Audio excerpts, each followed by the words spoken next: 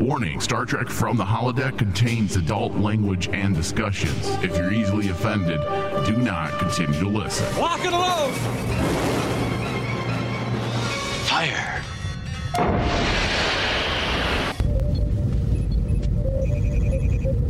Open sesame! Commander Klingon vessel. We are energizing transporter beam. Now. Warp 1, engage!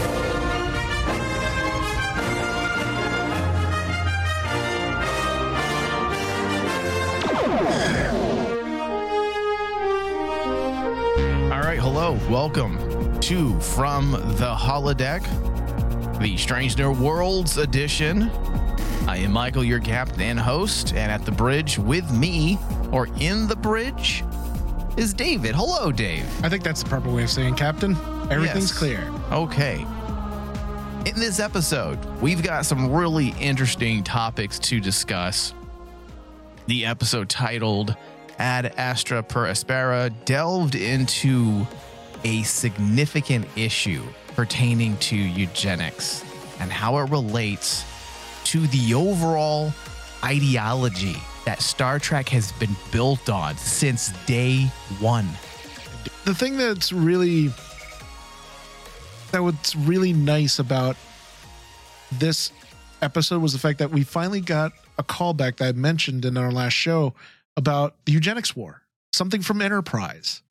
At least something from Enterprise was important enough to bring into scope. Well, we figured they were going to because of the Illyrian aspect last season. Yes. It was only a matter of time, especially with the cliffhanger and Una being arrested at the end of season 1.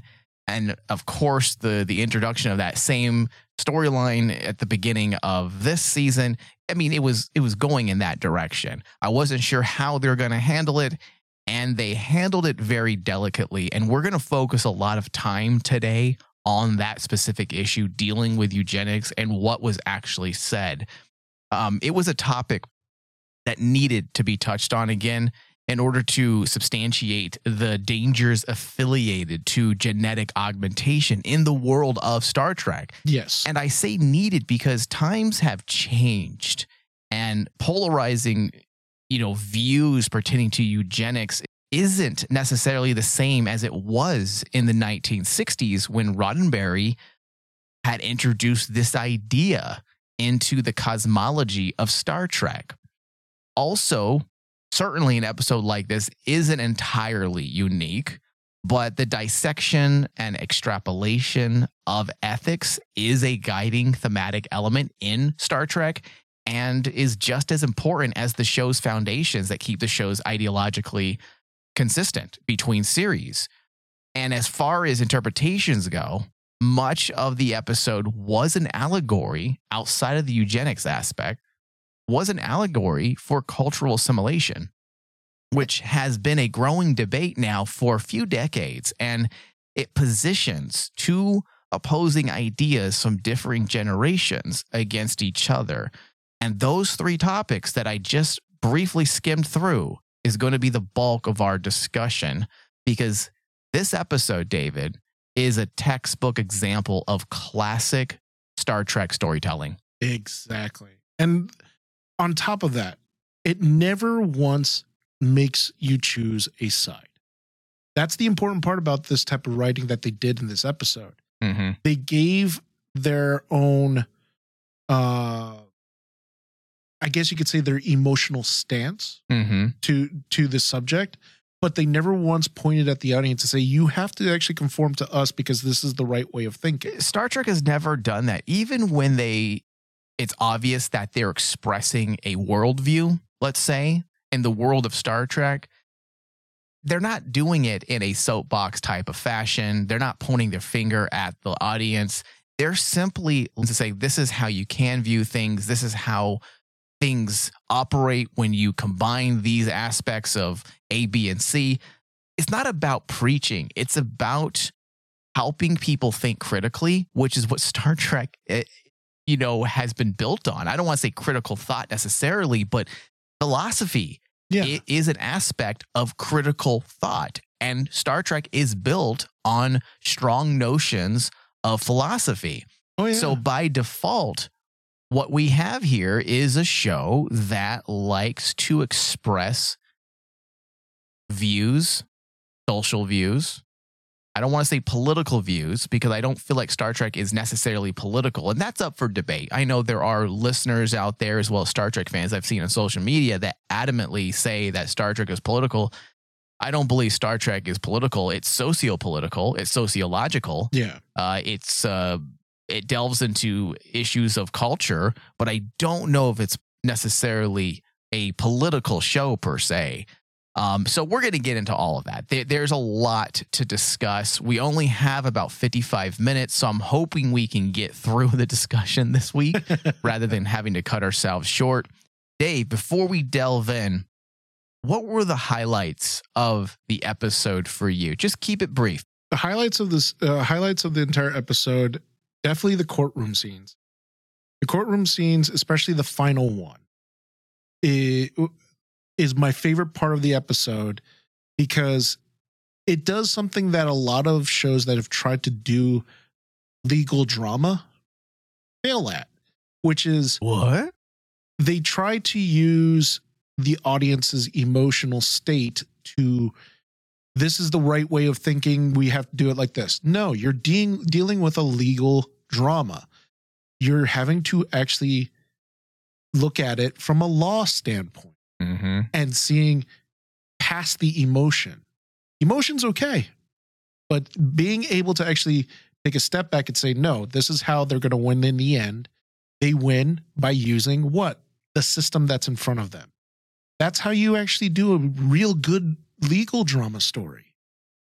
And we've had episodes like this in Star Trek where you have a specific character on trial. The data trial. That's an amazing episode. It's an amazing episode filled with amazing moments. And I got so many callback vibes to that scene of, like Data on trial being asked if he was, what does it mean to be human? What does it mean to be sentient?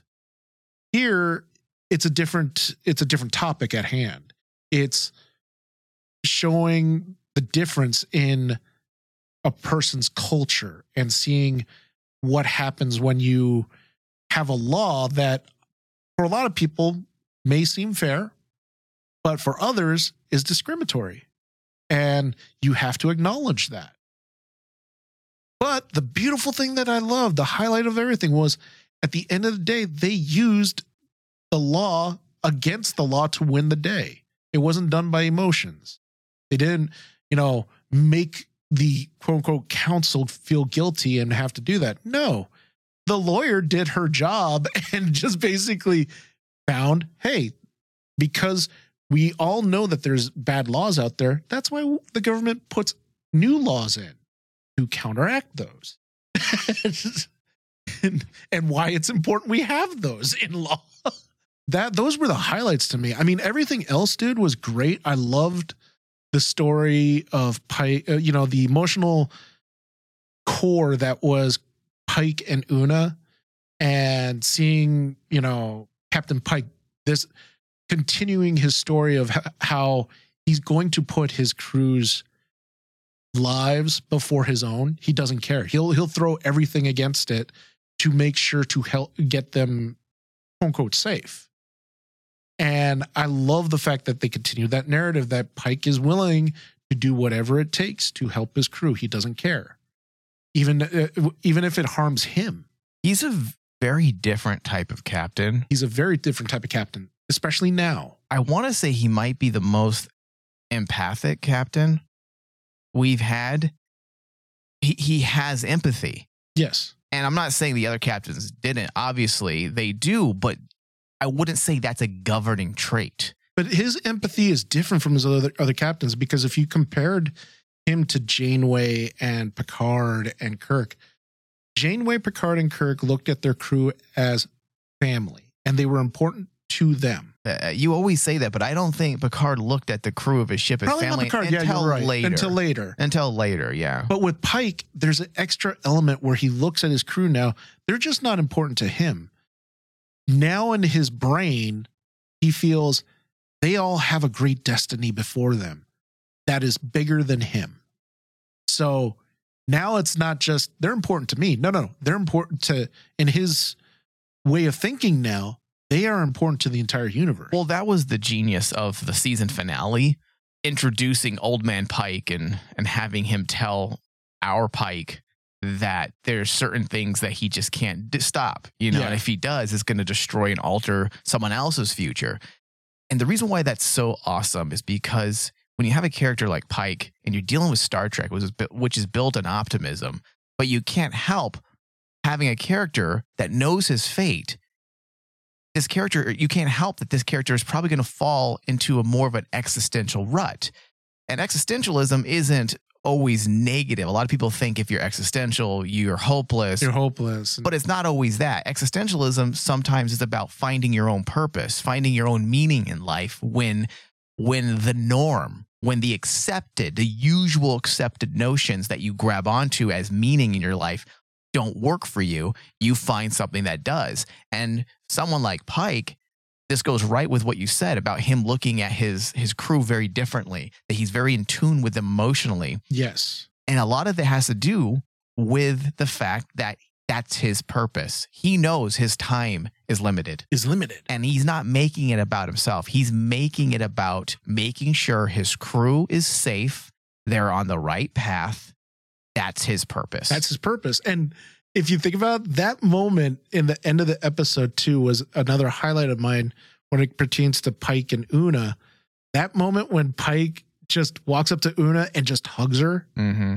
That Pike would never have done that in season 1, because that Pike, or the Pike that was in season 1, would be very, a little different. Yeah, he's already having some character growth. Yeah, he's having that character growth. This is a different Pike now who has this drive that probably none of his crew truly understand, which is going to be interesting because they're probably going to notice that Pike is acting different. He also wanted to fill up on those titties too. I mean, that was a pretty snug, hug.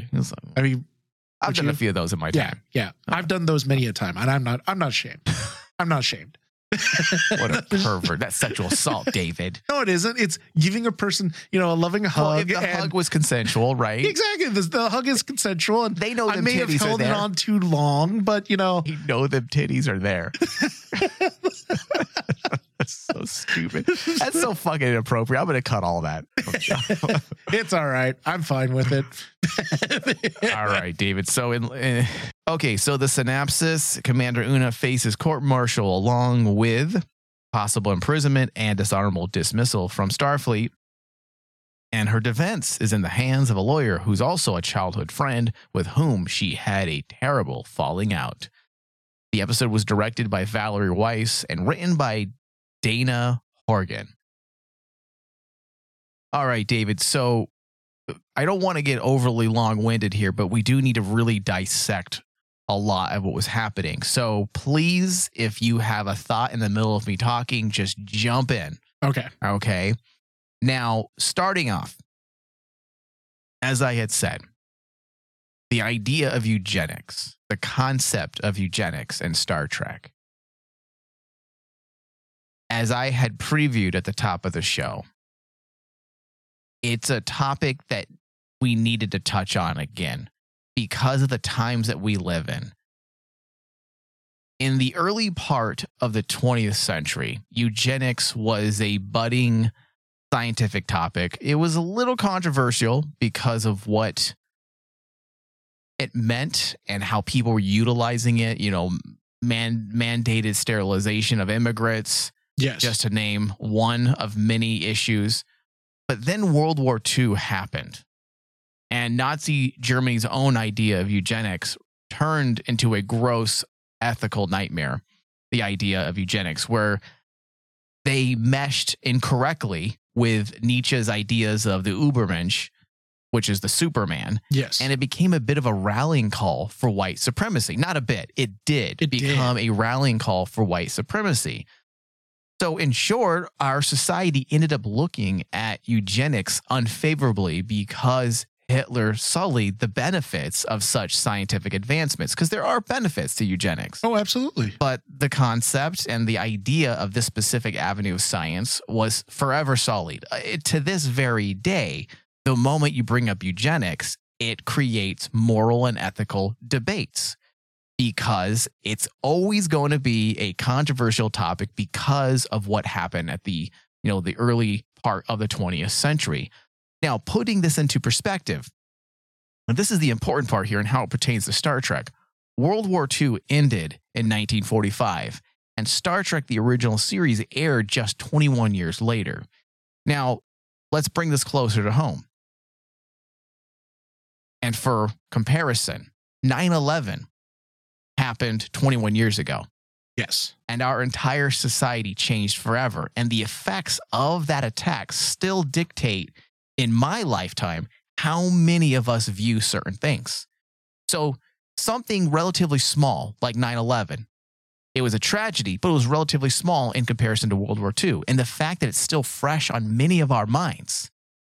Now, look at World War II. 21 years later, it is still fresh on people's mind. The horrors, the death, the extermination of peoples. Yeah. So that being said, it would make sense for writers of early Trek to feel strongly against such a thing. Yeah, because if you look at even like the Federation ideals, what Roddenberry based the Federation on, they are anti-eugenics. Correct. They are anti anything that dealt with oppression or like a Nazi authoritative behavior is anti-Federation. So like eugenics, whether you sway on either side, seeing the positives and negative of the entire ethics behind eugenics, it doesn't matter. It's about the abuse of eugenics. Correct. Because those are the questions that are raised in our own society. When we talk about eugenics, we talk about, okay, what are we going to do to make sure this doesn't turn into something that we can't control? So let's flash forward now, David, to 2023.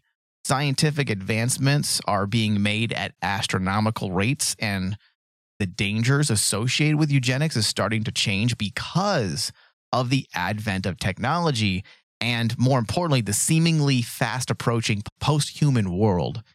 And the term post-human refers to a hypothetical future stage of human evolution or existence in which humans have undergone significant technological enhancements or alterations that result in a different state of being. So all that being said, the world's view of eugenics and its debated relationship with post-humanism is changing rapidly. And to bring this back to Star Trek, it makes sense now that they would broker such a conversation, because we are approaching that point where eugenics will be a topic of discussion. We are already trying to augment our bodies with implants, computer chips. Technically, we've been augmenting people's bodies with heart problems for a very long time. Medication. Correct. So we're already doing it. We're already disrupting the so-called natural flow of evolution, as that one character mentioned. We already are doing that, and we are proceeding and delving into manipulating the DNA of humans in order to get rid of certain dangerous traits, things that are inherited, diseases. So these are things that we are going to start delving into very soon, and it would feel weird if Star Trek is this lone franchise that still demonizes eugenics. So how else do you broker this conversation and offer new insight, new views of looking at something, while also maintaining the core values that governs the Federation and Starfleet? Because we know the eugenics, this episode, we knew, if you know Star Trek, you know that the resolve wasn't going to be, and eugenics wins, hurrah. Hurrah. There's no way, because flash forward to the 24th century, eugenics is still banned. Yes. So we knew that they weren't going to solve this problem of eugenics. No. But we figured that they were going to shed a new viewpoint on it. And that's where they succeeded. Well, one thing I did find that actually is really interesting talking about eugenics is like, back in October of 2015, the United Nations actually wrote that the ethical problems of human genetic engineering should not be confused with ethical problems of the 20th century eugenic movement. However, it is still problematic because it challenges the idea of human equality and opens up new forms of discrimination and stigmatization for those who do not want or cannot afford the technology. And think about it, that was in 2015. We're talking about it even close to present day, that eugenics is still around. It's still a topic of conversation for a lot of people. It's just that not a lot of people talk about it because it is a very taboo subject. Well, it is a very taboo subject, Dave, because Zemu said it best in Falcon and Winter Soldier when he said the desire to become a superhuman cannot be separated from supremacist ideals. Is one of the greatest lines in that series. And that is the problem that eugenics poses to Starfleet and the Federation, at least when it comes to humanity. Because I always viewed eugenics was a human problem. There's something inherently wrong with us, that when you mess with us, our empathy doesn't increase with our strength, with our intelligence. We only focus on creating a hyper mind as opposed to hyper empathy. They fucking dove head first into this topic. Yeah, there was no waiting. I was actually really surprised about that they didn't, tippy toe and wade in slowly on this subject. They dived headlong into it. I was a little nervous, I'll be honest, because we're in this new era of Trek, and I don't even want to say new era of Trek, new era of television where everyone wants to tell you how to think. And even though I don't feel like Star Trek, even since 2017 under Kurtzman, I don't feel like they have done that. Despite what some people say, I know some people cry out and say that Discovery is woke and there's certain things there. I don't buy into that. Even with Strange New Worlds, you see it that some people will say Strange New Worlds is woke. It's not woke, especially if you look at this episode. I saw people complaining about this episode, and I don't want to get into their complaints because I am burnt out on the internet. I don't give a fuck what they say. I have my own thoughts on Star Trek, and if you enjoy our thoughts, then listen to us. But I don't really fucking care about what the internet says because it's just fucking toxic as fuck. But yeah. I did see a few people saying some things about this episode, saying that it's Star Trek under Kurtzman doing the same thing, being woke. But I can point to 9 different episodes in TNG, at least 5 or 6 in the original series that are pretty much identical to this episode. And that's why I said this episode in itself isn't entirely unique. It's delving into familiar territory. It's a familiar format, but they're recontextualizing the argument for modern audiences and for the modern times that we're in. And that's why it worked for me. So when people cry woke, I'm like, are you guys have you never watched Star Trek? Oh, absolutely. Because go back and watch TNG. I want to say season 2 through 5 had very similar episodes pertaining to ethics. And they sometimes even point the finger at Picard and say, well, Picard, you kind of made a poor decision here. Yeah. I mean, you had the episode that Lower Decks made fun of. I forgot the name of the alien species, where you had 2 alien species that relied on each other and one was addicted to drugs and the other one supplied the drug. Mm-hmm.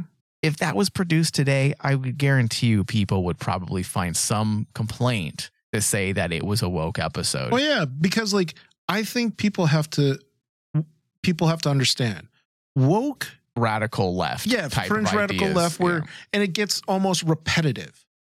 Here, it goes back to what you're saying. This episode recontextualizes the argument. It sheds more information on the debate. Yeah, the debate of this episode was the debate of eugenics and the ethics behind it, and what happens. Okay, show us something different. That's not being woke. Being woke would have been discrimination's bad. End of statement. The only comment that I could possibly point to or line of dialogue that I can point to that someone could probably say was dangerous of veering close into that woke area is when the lawyer woman, I forgot her name, Nira, when she had said race instead of species, when she first met with Pike, and she had alluded to the fact that the Federation is essentially racist. Yeah. And she said race. And I'm like, I don't know if I agree with that terminology because you guys aren't races necessarily, you're species. There's a difference. When you're talking about the interstellar community, are we talking about race? Are we talking about species? That's why I liked further on in the episode with her dialogue. Yes. She clarified. Yes, exactly. And that's why it ended up working for me in the end. I didn't have a problem with that. But going back to what we were saying, Dave, by recontextualizing, just to piggyback off your last thought there, they can strengthen, and they did strengthen the Federation's stance while also holding it up to philosophical debate, which is what Star Trek is always about. Most of us are aware of that by now. I'm aware that there were a fair amount of Trek fans, as we were saying, that were a little disgruntled with the episode because they felt like it might have been accusatory in nature, possibly even undermining Trek's core ideological values by placing Starfleet and the Federation under such an unflattering lens at the beginning of the episode. Well, especially in the scene with April, when she just guts April on the stand. Yeah. But that's the genius of the episode, because you think it's going in one direction and then it goes in the opposite direction. Yeah. And I will say what I've said before. If you wish to hold, I said this during our discussions with Discovery, if you wish to hold on to an idea and you want to make sure that it can hold up to scrutiny, then you must debate the idea. Yeah. If you don't debate the idea, you look like you're afraid. You look like you don't believe in those ideas. So when the writers of Star Trek do these types of episodes where it looks like seemingly that they're going to just destroy and undermine everything Roddenberry did, but then they go back and by debating it, it actually strengthens the idea, because once you question a series of premises or claims and you prove the conclusion is valid, then the entire argument is that much easier to be proven sound. And you know that's what they did. The character Nira was used to hurdle counter arguments, and in the end, the Federation and Starfleet were proven just in their intentions. Their desire to prevent another eugenics war. But there was a warning, a classic Star Trek warning. Don't allow your fears to control you, because fear is the root of all prejudice. Isn't that what we're used to in Star Trek? In the old days, you have that classic little warning. Yeah. And at the end of every episode, or thought, maybe not a warning, but a thought, that final thought. It was a thought, because you don't want to say it's a warning, because like the way they did it was showing, it's great showing all these emotional, getting the argument emotional. Why are we prosecuting Una? She's a hero. She's done this. She's done this. She's been a fantastic role model and everything, and getting the entire side on Una's side emotionally lifted, right? But this is about a debate, an argument, a discussion about law. So I love that in the very end, the lawyer basically cut right through all the emotion and said, okay, we can't solve this solution with emotion. We have to solve it with laws. We have to solve it with the fact that, okay, we know that this law is unfair for this moment right now, but that's why we have this law over here that protects people, gives them asylum, and makes sure that they will not be discriminated, because we already have a law in it. Why? Because we're the Federation. We're smart. Dude, there was this line in the episode, I believe the end, and it might be my favorite line in all of the Kurtzman era Star Trek, when Nira says, law is not a mirror to a society. A law is an ideal, a beacon on how to be our better selves. Yes. Remove Nira from the scene for a second and replace her with James T. Kirk in the classic Star Trek series. Tell me you can't see him saying something identical to that. Yeah.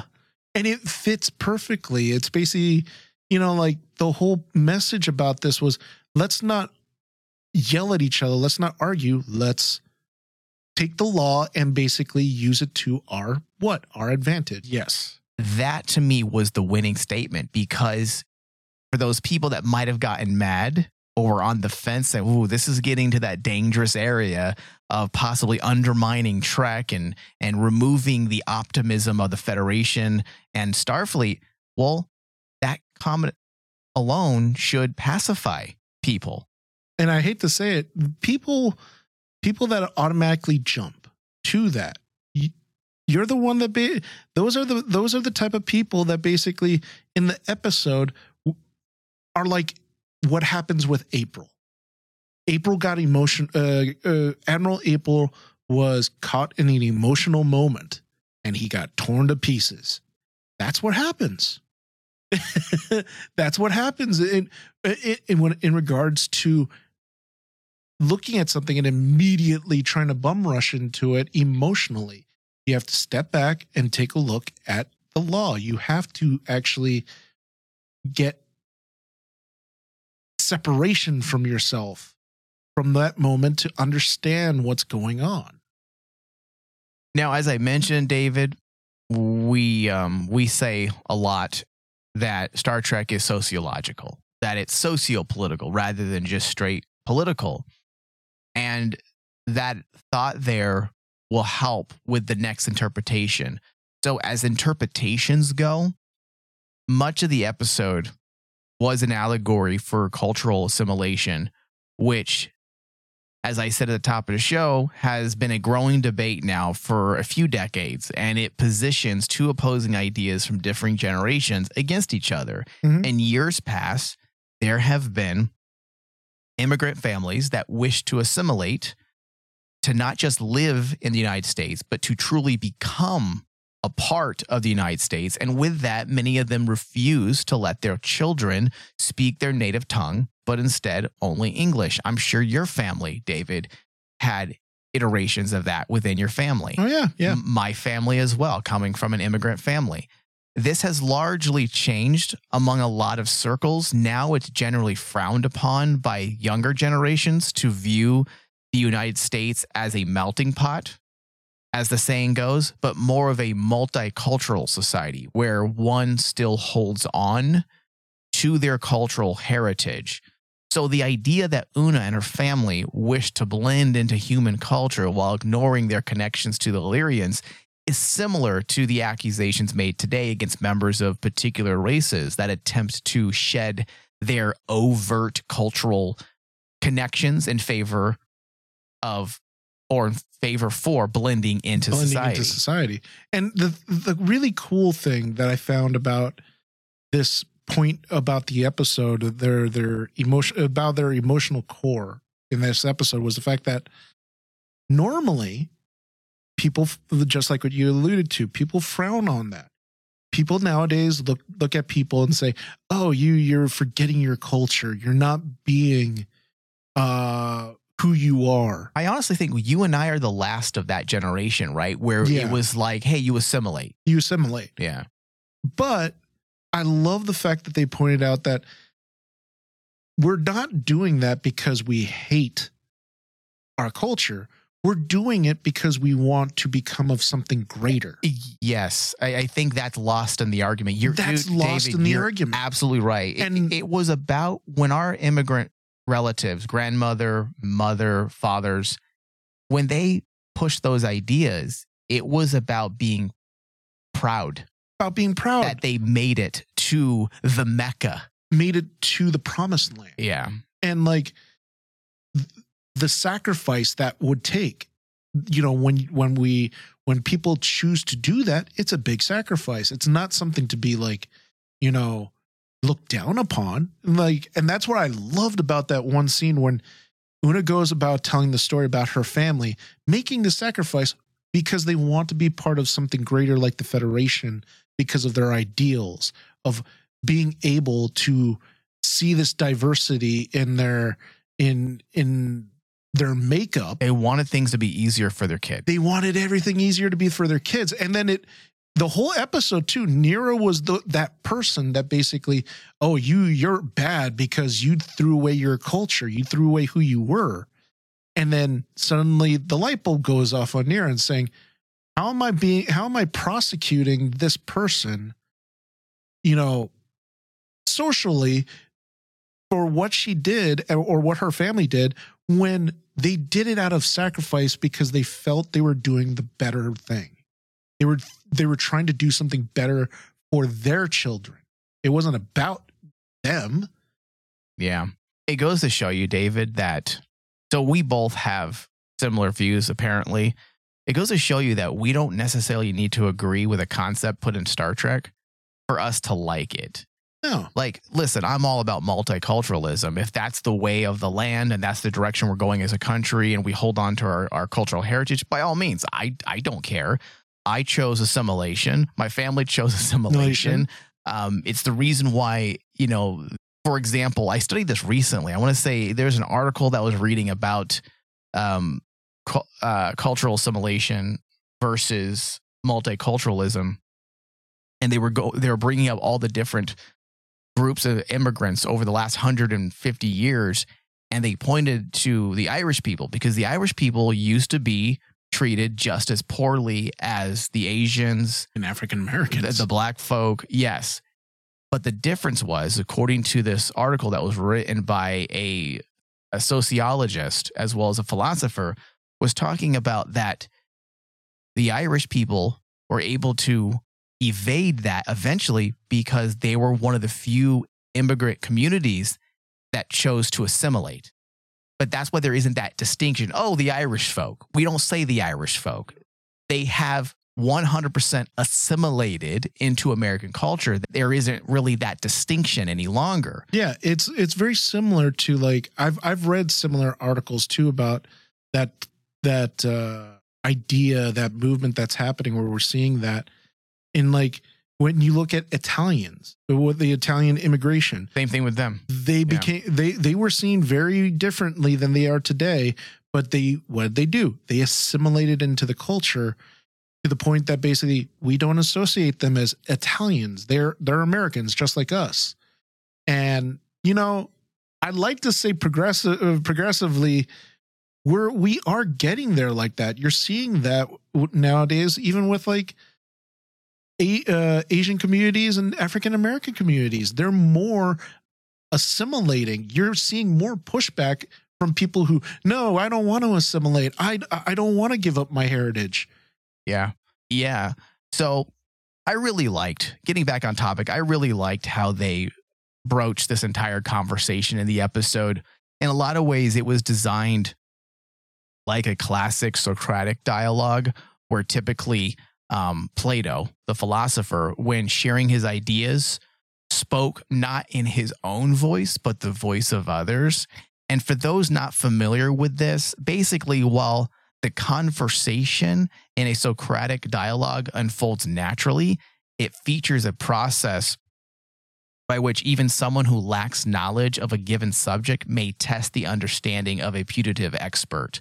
So the form of dialectic featured in the Socratic works became the basis of subsequent practice in the academy where it was taught by Aristotle. Yeah. So my point is, while the conversations in a Socratic dialogue unfolds naturally, it is used as a way to share ideas, then present counter-arguments, then counter-argument to your counter-argument, until a resolution or a compromise is agreed upon or met.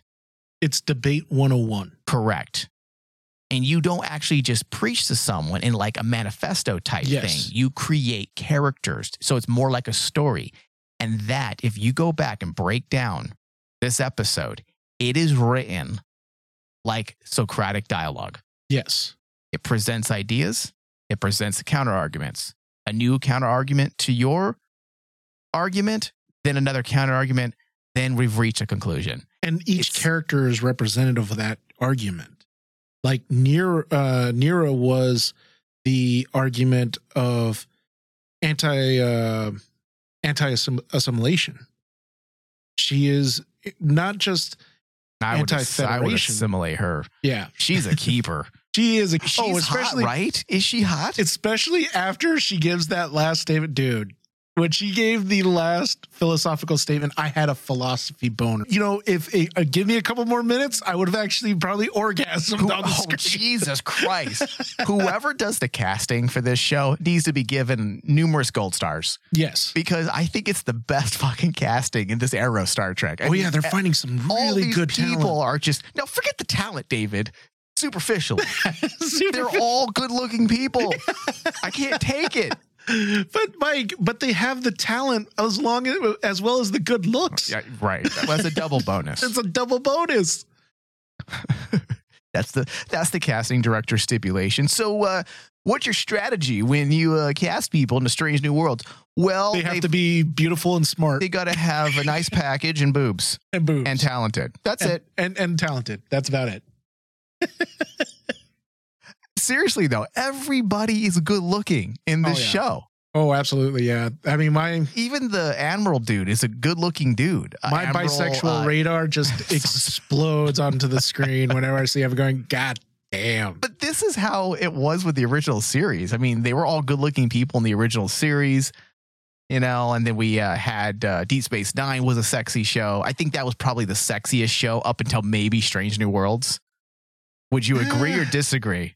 Okay, sexiest Star Trek show. Sexual themes, sexy people. I mean, that's all Deep Space Nine. I mean, come on, Enterprise had a good casting. Oh, the Enterprise forced it too much, though. Like, yeah, we're gonna rub some fucking antiviral agents on your back. No, that I got to get into. I got to put this lotion. Yeah, I want to make sure your vagina doesn't get a virus. We need to have a shower scene. Shower scene, please. Yeah. I mean, how many times was Trip and Archer running around the Enterprise in their underwear? Wet. Yeah. Wet. They're always wet. It's just hilarious. They had like these glistening body sweat is what it was. Yeah. Well, it's kind of like, they're not air conditioning in the Enterprise? Oh my God. See, when I watched the show when it was originally airing, I didn't think nothing of it. Oh, I saw it firsthand, dude. Well, I don't think I really thought about it too much other than the fact like, oh, look, they're doing things. Okay. But now when you rewatch it, it gets a little uncomfortable at times because I can't believe how that's desperation, right? For ratings. That's the only reason why they were doing that. And see, my brain was saying, no, this makes sense because, you know, this is a primitive, primitive Enterprise. They don't have the proper cleaning apparatus. That's how Berman explained it to the actors. He's all right, guys. So because we're 100 years in the past, 200 years or more in the past from TNG era, this is a primitive vessel. So I really want to give that impression. So everyone just strip naked. We don't have medicines like we do, you know, in the regular Star Trek or in the future. It's all lotions. Yeah, it's all lotions, you know, things that need to be applied Creams. by the opposite sex. Sometimes the same sex. But that's the only way it works medically in this world. So please go ahead and strip down. It's a requirement for your job. You know, I need you guys all sweaty. It's supposed to be steam engines. Can we get a spray bottle here? We need to just spray down to Paul, make it look like she's sweating between her breast cleavage, and then give us a little ball sweat on Archer. Mr. Director, why your notes say like spray her chest more than anything else? No, for realism. It's realism. You need that boob sweat. Boob sweat. So the difference, horrible. David, to answer your question, the difference with Enterprise is it was trying too hard for the first season, maybe first season and a half, because that did die out after moving into season 3, season 4. They had their moments, but it was the needed Star Trek moments because Star Trek has always been, I would even say, yeah, you know what, hypersexual. I would say that. That's why it's tough saying like what is the sexiest show, because I'm sorry, you can't leave Voyager off that list because of 7 of 9. Yeah, but yeah. I mean, that costume itself just takes it all the way. I think this is a Patreon discussion. Yes, I think we need to have what series is sexiest episode. We'll lose all credibility after that show. No, watch. It's going to be our most listened show. Bunch of sickos out there. Bunch of Barclays. All right. So I believe that's pretty much the end of our discussion. We went through it a lot quicker than I had anticipated. I thought we'd spend more time, but that goes to show you just the concise writing of the episode and how clear the statements and intent were. That's a problem that some shows also face, Dave, when they're wanting to delve into important topics. Yeah, and they meander. It they gets tiptoe. convoluted. Yeah. It ends up being muddled, and you're not really quite sure what they were trying to say. When you watch an episode like this and you pay attention, you know exactly what they're saying, what they're doing. And that's because the episode was written so well. I had a really great epiphany about how concise and well-paced Star Trek Strange New Worlds is with their writing room. Mm-hmm. Is when I watched this, and I watched on another show that we're going to cover on this network, Secret Invasion from Marvel. Mm-hmm.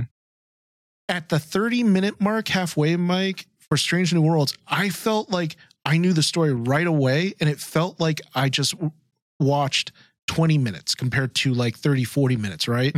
Yeah. Secret Invasion, it was slow. It was meandering. It was, they're going to take their time. When they got to 30 minutes, I felt like I'd been watching 60 minutes. Yeah, dude, that's not the case with Strange New Worlds. Yeah. And with Strange New Worlds, it feels like classic television where it's like concise, get to the point. You only have 50, 60 minutes in an episode to get this done. And I love that about Strange New World. Yeah. It's expertly written. Yeah. That's not even up for debate. It's just is expertly written. If you know how to analyze television, you may not like what they're doing. Let's say you're on the side of, fuck Kurtzman era, then you could probably nitpick the fuck out of this show. But one thing you can't nitpick is the writing itself. Yeah. Just go into your final thoughts, Dave. My final thoughts on this one. This was actually a really good episode. I've seen what you're talking about with some of the negative comments from a lot of Star Trek fans. It's sad, right? Star Trek going woke again, stuff like that. It's so sad. But I think it's because people don't understand this type of writing. And they automatically say, oh, this is going to be a trial of Una about her race. Okay, it's all about wokeism. No, it isn't. It is about basically a normal philosophical debate that Star Trek always has done. Yeah, always. Especially since you cannot, if you're a Star Trek fan and you say that this ruins Star Trek, then the data trial ruins Star Trek.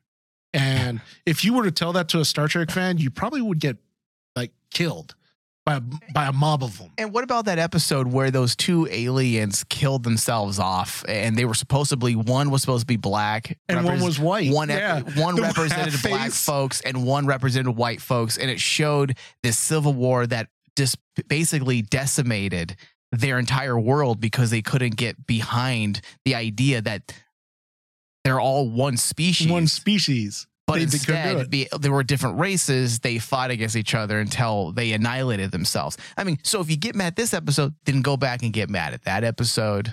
Exactly. I mean, yeah. So what's your score, Dave? My score for this one is a 97. I really like this episode. 97. Yeah, I really, really like this episode. I don't want to put it too high, like in the 98s, 99s, because this is only episode 2. Like he said, too high, as if 97 isn't high. Well, I don't want to go too high. I'm being honest, because even when I was actually coming up with the score, I'm like, I really like this episode. I like these last 2 episodes. You can really like an episode, Dave, without giving it, a high 90 Oh, come score. on. But come on, dude. Can you actually name something negative about this? If we were there really isn't. There really isn't. When it comes to pretty much all aspects of fulfillment conventions, I mean, it works.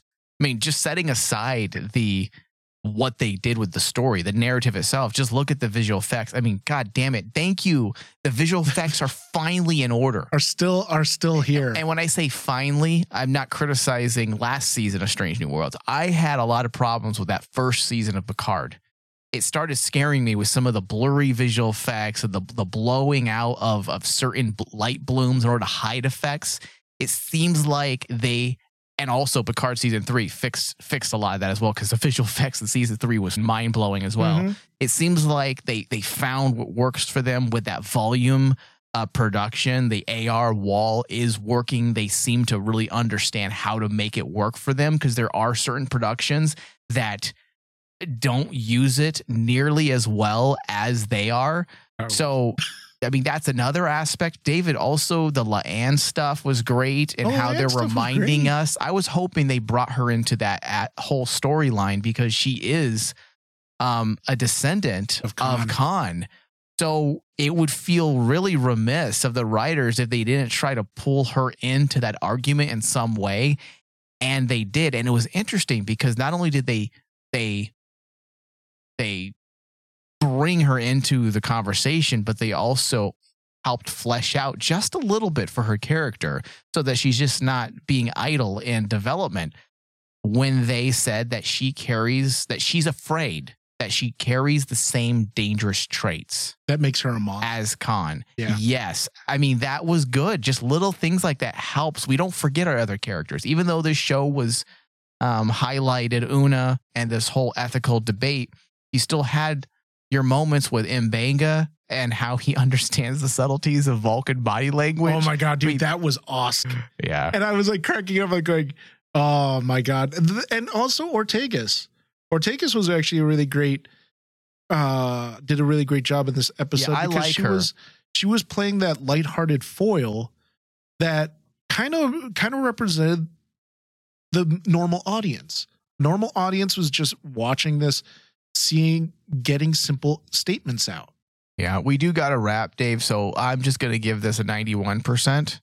It's a very, very good episode. But just to continue my thought from a second ago, Ortegas, she's one character that I feel like we do need to have a special episode to revolve around her, because I think she's the only cast member so far that has not had her own episode that was really just about her. No, you're right. Yeah, I think you're right. I mean, they do a great job giving her something to do in pretty much every single episode. And you're right. She also is the levity in a lot of ways for the show. Mm-hmm. Just like Tilly was the levity of Discovery. Obviously, Ortegas isn't as flamboyant as Tilly is, crazy and quirky, I should say, but she is the levity of the show. But I do think, I think we should. It feels weird if we don't get something that focuses on her this season. She is kind of like the one crew member that seems left out for the past, not just this current season, but also last season. Yeah. Where we didn't get a lot, but what we got was good. But she's always front and center. It's not like they're forgetting her. I hope that basically it's not like a Hemmer thing, where Hemmer was awesome in season 1 and then they killed him. Yeah, but now we got Pelia. And she's going to be I think she's going to be a really good addition. I think she's going to be a good addition. Man, but I'm hoping Ortegas doesn't actually have the same fate as Hemmer. That's what I'm getting. Yeah, we can't get into the territory of just killing off characters either. That's not really a Star Trek thing. I hope we don't. I hope we don't. But it is a TV trope, though. Unfortunately, it is. Yeah. All right. This does bring us to the end.